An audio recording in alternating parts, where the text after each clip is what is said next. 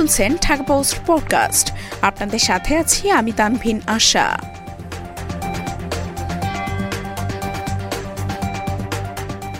দুই ট্রাকের মাঝে 2.5 ঘন্টা আটকে ছিল চালকের নিথর দেহ।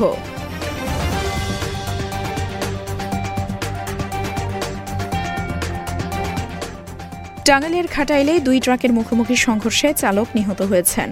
মঙ্গলবার সকাল 6টার দিকে টাঙ্গাইল ময়মনসিংহ সড়কের উপজেলার হরিপুর নামক স্থানে এই দুর্ঘটনা ঘটে। নিহত ট্রাক চালকের নাম আব্দুল জলিল। তার বাড়ি শেরপুর জেলার নালিতাবাড়ী উপজেলার বনগাঁও হতিপাড়া গ্রামে। এই ঘটনায় আহত অপর ট্রাক চালক আজাদুল সহ 3 জনকে ঘাটাইল উপজেলা স্বাস্থ্য কমপ্লেক্সে ভর্তি করা হয়। পুলিশ ও প্রত্যক্ষদর্শীরা জানান, ঢাকা থেকে ছেড়ে আসা সিমেন্ট বোঝাই ট্রাক মধুপুরের দিকে যাচ্ছিল।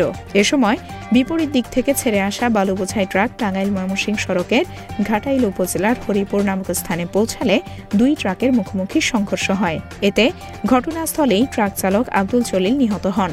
খবর পেয়ে পুলিশ ও ফায়ার সার্ভিস কর্মীরা 2.5 ঘন্টা পর সকাল 8:30টার দিকে ট্রাকের ভেতর থেকে নিহতের মরদেহ উদ্ধার করে।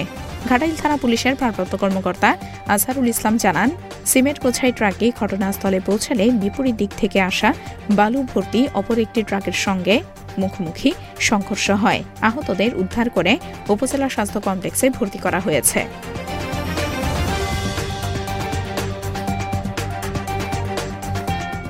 এতক্ষণ শুনছিলেন ঢাকা পোস্ট পডকাস্ট। দেশ বিদেশের সর্বশেষ খবর জানতে ভিজিট করুন www.dhakapost.com।